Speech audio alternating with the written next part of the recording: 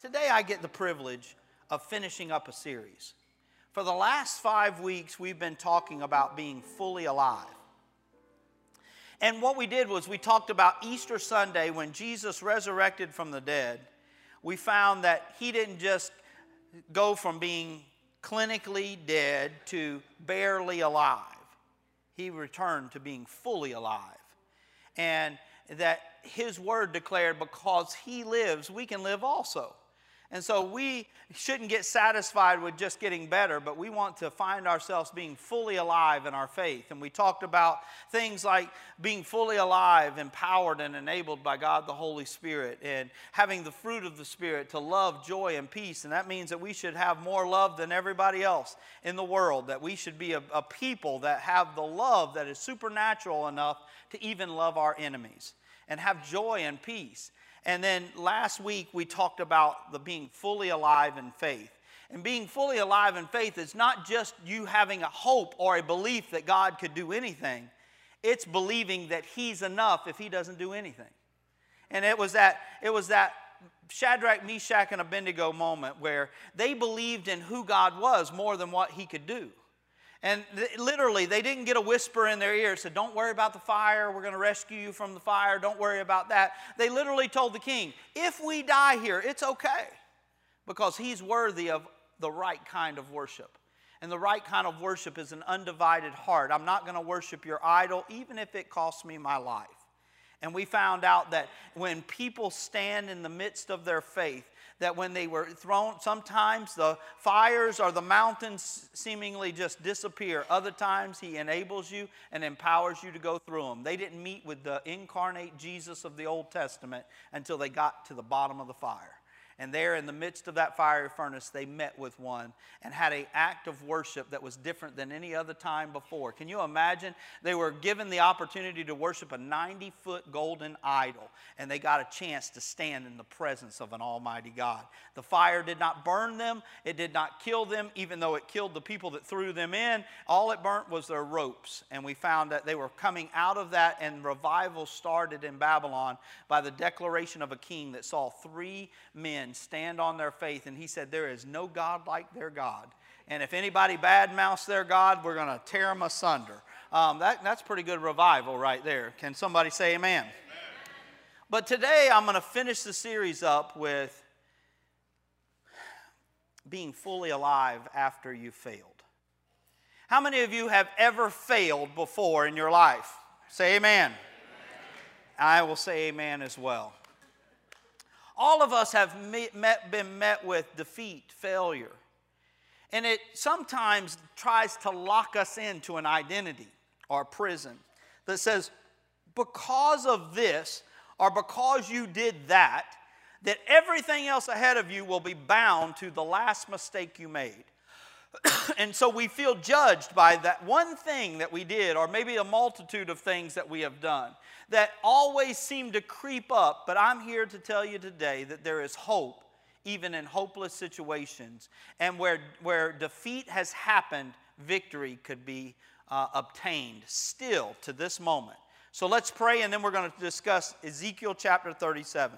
Father, today I ask you for the anointing of the Holy Spirit that allows your word to come alive, and it touches our hearts in such a supernatural way that it's able to reveal even some of our shortcomings. The convictions of our heart and our minds can be revealed, and transformation can take place because of the supernatural power of the Holy Spirit in our lives. I thank you for Jesus. I thank you for the cross. I thank you for the blood that purchased us. I thank you for the power of his resurrection, and I thank you for the enablement of God the Holy Spirit that allows us to experience that freedom. And I give you the praise and honor in Jesus' name. And everybody said, Amen. Amen. See, what we're going to visit today is an Old Testament prophet that goes in a vision to a place of absolute, utter defeat. And sometimes when we talk about our past or we talk about our shortcomings, we do our best as people to probably avoid those situations. We don't want to remember how it was in that moment because it hurts so bad to revisit a past defeat. We try our best. It could be painful things. It could be defeats of yesterday. It could be the challenges of life. It could be the decisions that we've made. But have you noticed that the power of the Holy Spirit most of the time will take you to the very door you try to keep closed in your heart? Because He realizes that that door being closed and the brokenness that is represented behind that door that you think is okay, even because it's okay in your world because you have locked it away. How would you like to have a moment where it wasn't there at all? Where you were totally free from it? All of a sudden you can walk past your defeats and walk past your moments of failure and you could see. But isn't it ironic how God will take you to the very place that is uncomfortable for you? And that's what He does here with Ezekiel. He literally takes him. And a lot of times we think that when we are facing shocking moments in our life where we remember or we go back to a previous defeat, we think it's the devil. But more times than not, it's not the devil, it's the Holy Spirit. Do you realize that Scripture tells you that when Jesus got baptized, and you know that moment where the Holy Spirit descended on Him like a dove and the heavens opened and the audible voice of God the Father said, "This is my Son in whom I'm well pleased." If you read the next sentence, it tells you that the Holy Spirit led Him from that one dynamic moment of baptism into a wilderness to face the devil for 40 days and 40 nights during fasting. And it's ironic how God can take you and lead you by the Holy Spirit. And sometimes we think that because we remember it's the enemy trying to make it repetitive in our life in a cycle. But sometimes God wants to take you to that moment and say, hey, it's time for this to stop right now. That's what happens. The Bible literally says that by the hand of the Lord and by the moving of the Spirit of God, He takes him to a battlefield where the destruction and the hopelessness was so utter destruction and utter failure that every soldier died. Listen to what the first verse says. And the hand of the Lord was upon me, and He brought me out in the Spirit of the Lord and set me down in the middle of a valley that was full of bones. Sometimes we want to forget about past defeats, but in the vision, God wanted the prophet to see the details of the former defeat, not just see it from afar, but literally was setting him down in the middle of a valley that was a place of a previous battle that all the soldiers had lost their life. And not only had they died, but it had been so long since they had died that they had decomposed to such a place where there was nothing left but bones. And not only were the bones there, but they had been scattered by the scavengers throughout the valley. And He literally takes him, sets him down, and says, now go walk around and tell me what you see after you walk around. And he walks around and he says, I see utter defeat, utter hopelessness. The bones are very dry and there's a lot of them and they're scattered everywhere. And then God does something that God's really good at. He starts talking crazy. Have you ever noticed that God's language is much different than ours? And that He can talk crazy talk? Like He takes this guy in this valley where the bones are very dry and they're scattered about and everybody died. And He asked him a question. He said, can these bones live? Well, the right answer is no. They can't live. They can't live on my strength. I have no idea how to resuscitate something that happened long before I may have even been born. I'm just here seeing the effects. They're dead. They're scattered. There's no hope. There's no life. There's nobody that we can call 911 and say, hey, I've got a survivor here. Nobody made it. But the prophet, here's one of the things that you have to remember about God. God never asks a question that He needs more information about. He's never, anytime that He asks you a question, it's not for Him to gain more knowledge. He's all-knowing and He already knows. So the next time you feel that God is asking you a question, don't think that, oh my God, I'm going to bail God out. I'm going to tell Him something He doesn't already know. No, the question wasn't for Him at all. It was for you. It was for you to gain a different perspective, a different position. And the prophet humbly answers correctly. He doesn't say, yes, they can live, or no, they can't. He just says, Lord, only you know. Because if I answer in my ability, the answer is no. But with you, I think you can do anything. So what do you say? And the conversation gets crazier. Listen to where we are so far. He said, and he led me around among them, verses 2 and 3. He led me around among them, the bones, and behold, they were very many on the surface of the valley, and behold, they were very, very dry. And he said to me, Son of man, can these bones live? And I answered, O Lord, you know. See, the battle had defeated them. They had scattered them.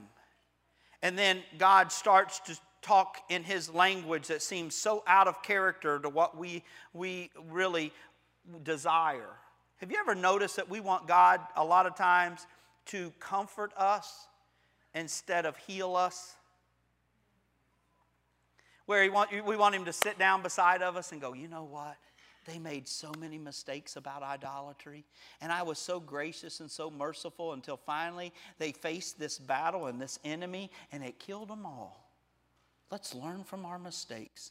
No, he tells this guy, he says, since you're willing to come and see, will you talk to them? If I tell you to say something, will you prophesy over dead things?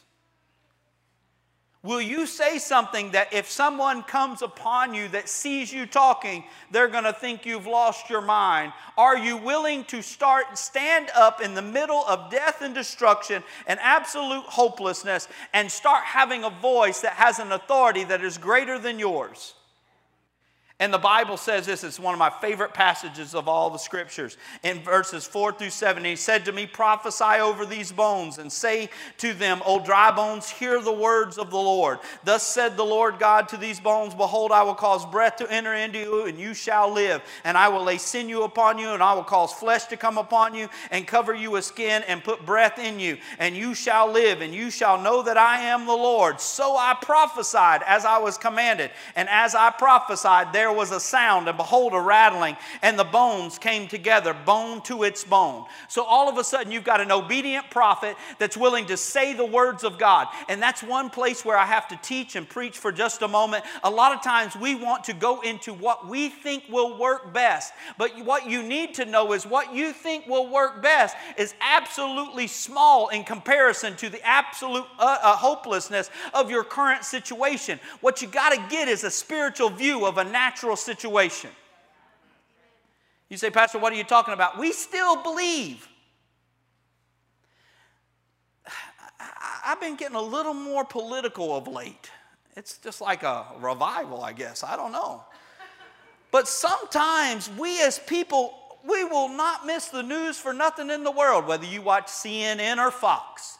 Whether you are in this political party or that political party. Whether you believe that this person is the answer in the White House or that person is the answer in the White House.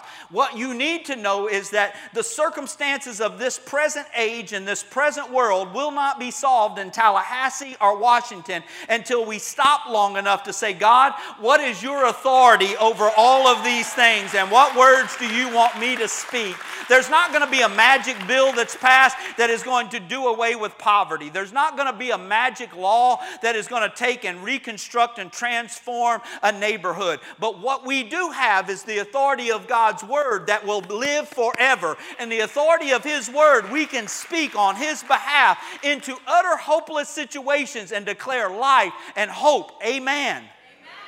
So the prophet wasn't allowed to say whatever he wanted to. He said, will you say what I say? Can you imagine somebody's telling you, stand up? They're not even skeletons. They're just scattered bones. And tell these bones to live again. I want you to prophesy a word that comes straight from me.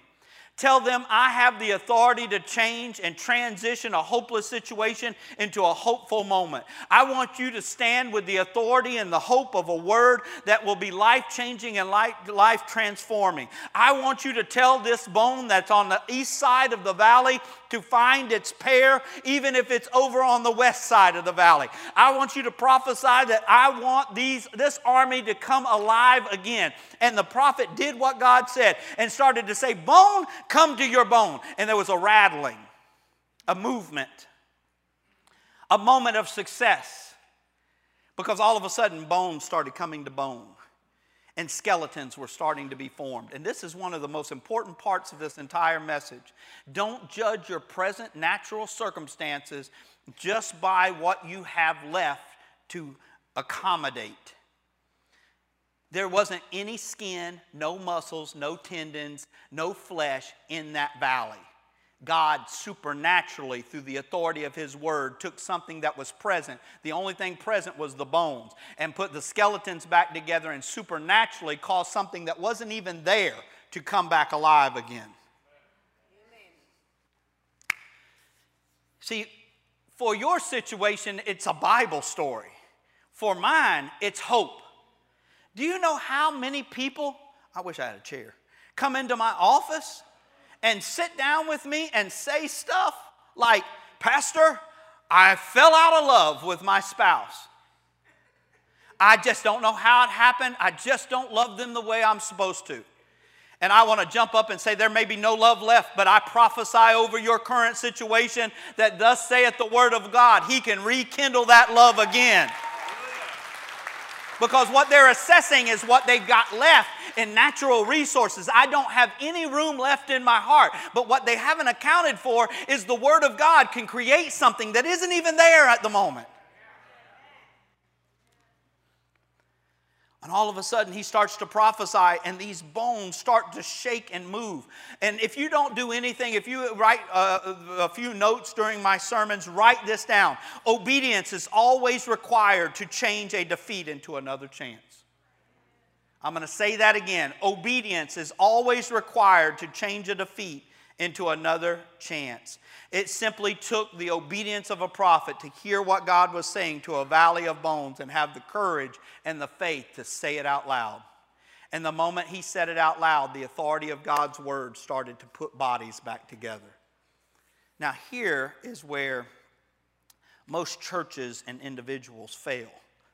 We celebrate over the tiniest of things because we celebrate the fact that being dead, when we finally get a glimpse of something coming back to life, we want to build tabernacles and have revivals over the first movement.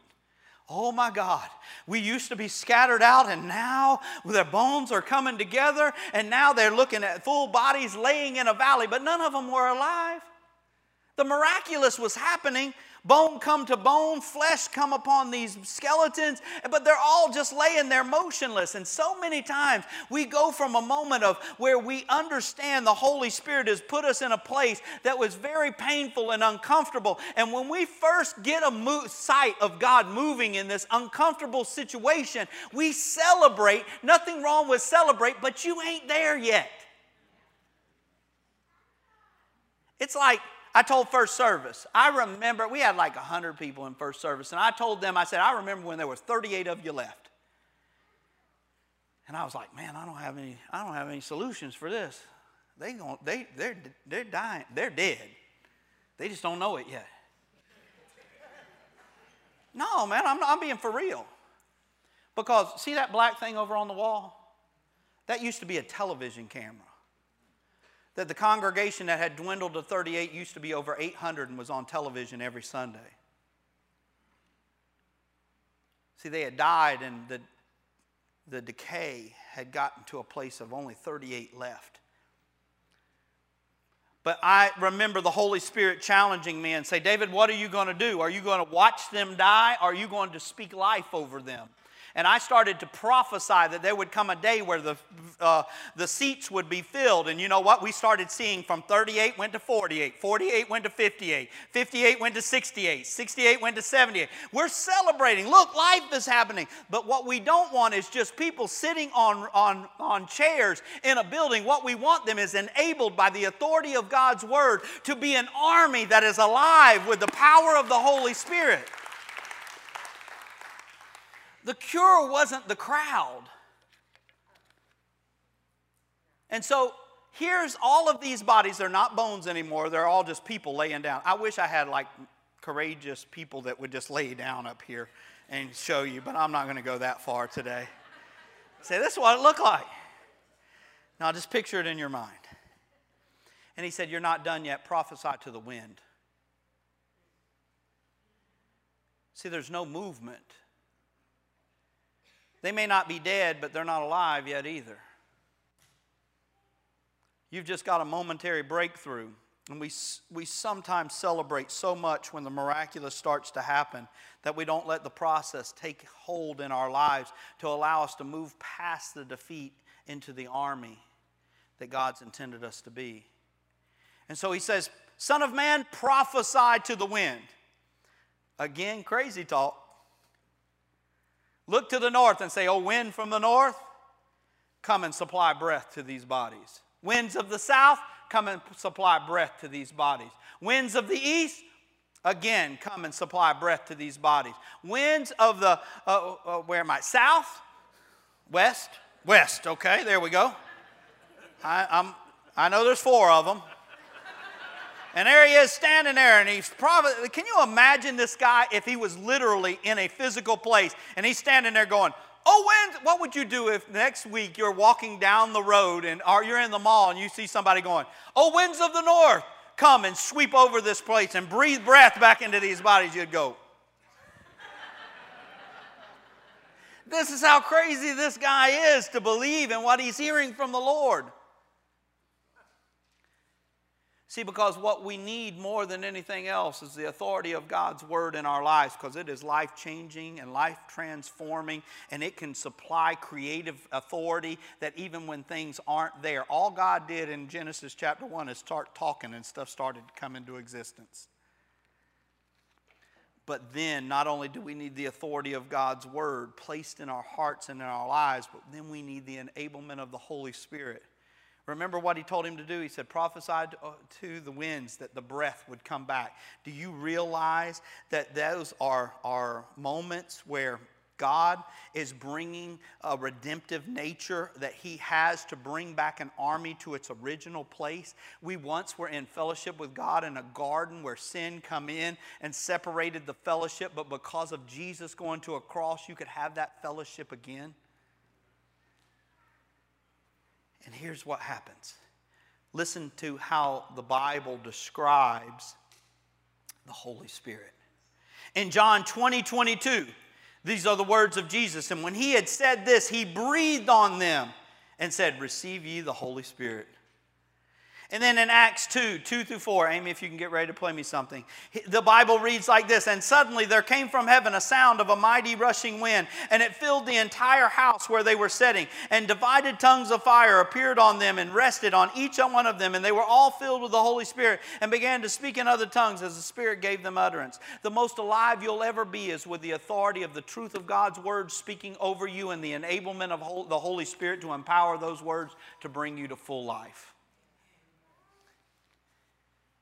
I just wonder. An army standing. The Bible says that when he prophesied to the wind, the army, the breath come back into those bodies, and they stood an exceedingly great army after a past defeat. See, God didn't want you to become a survivor. He wanted you to become an army again. He wanted you to go past that hurt, that failure, that decision that kept you bound. He no longer wants you to be imprisoned by yesterday's transgressions. He wants you to be fully alive. It's just, what are you willing to prophesy? What are you willing to say to yourself? See, we had people prophesying in first service, and I don't want to weird you out. It's like, oh my goodness, now this guy's going to make us stand up and prophesy. What is prophesying? Declaring the words of the Lord.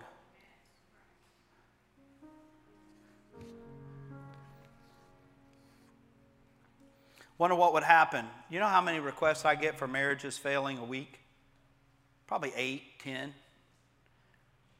What if a church would prophesy health back into marriages? Wonder what would happen. I wonder if we really believed it, if bone would start coming to bone and flesh would come to flesh. What would happen if those that are chained to the past of addictions, if we started prophesying freedom as an army? To speak out the words of God.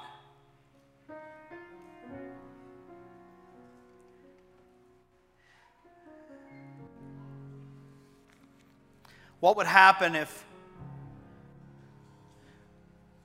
we started prophesying the Word of God and what His identity is for you in Scripture? over the frailty of your life. Pastor, you don't know about me, man. I try to do better, and my flesh fails every single time. I got a prayer request on the way to the sanctuary today that talks about it. A young man was requesting prayer for another young man that is falling prey to flesh issues in his life. He's getting tempted, and he's falling to that temptation. What would happen today if a church at 1735 Jackson Street would prophesy that the Spirit of God is more challenging than the accommodations of our flesh? What would happen if well, Pastor, you just don't know about me, man. I try to do so well, and then I fall short every single time. And the enemy whispers in my ear that I'm a failure, and I'll always be, and I've always got to look back at that one moment where forever I'm going to have to see that he's telling me the truth when he reminds me of what I did, or what I said, or what I become. Oh, my friend, what you need to hear is a prophetic word. You don't need another sermon. You need somebody that's willing to prophesy out of the book of Corinthians that said, there is a new creation that God has set aside for you, that His Word can come alive in you, and the old man could be done away with, and your sins as far as the east is from the west, and a new man or a new woman could stand to their feet today.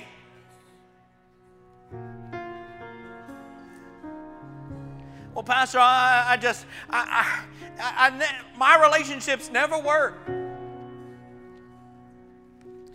Maybe you need to prophesy over yourself and say, God, what is it that's wrong with me? Because I think there's something wrong with everybody I'm in relationship with. And I found out that they're always wrong, but there may be some wrong in me. And so here I am, expose what I need to know so I can find a healing and a hope that brings me to a place that allows my relationships to be fruitful again.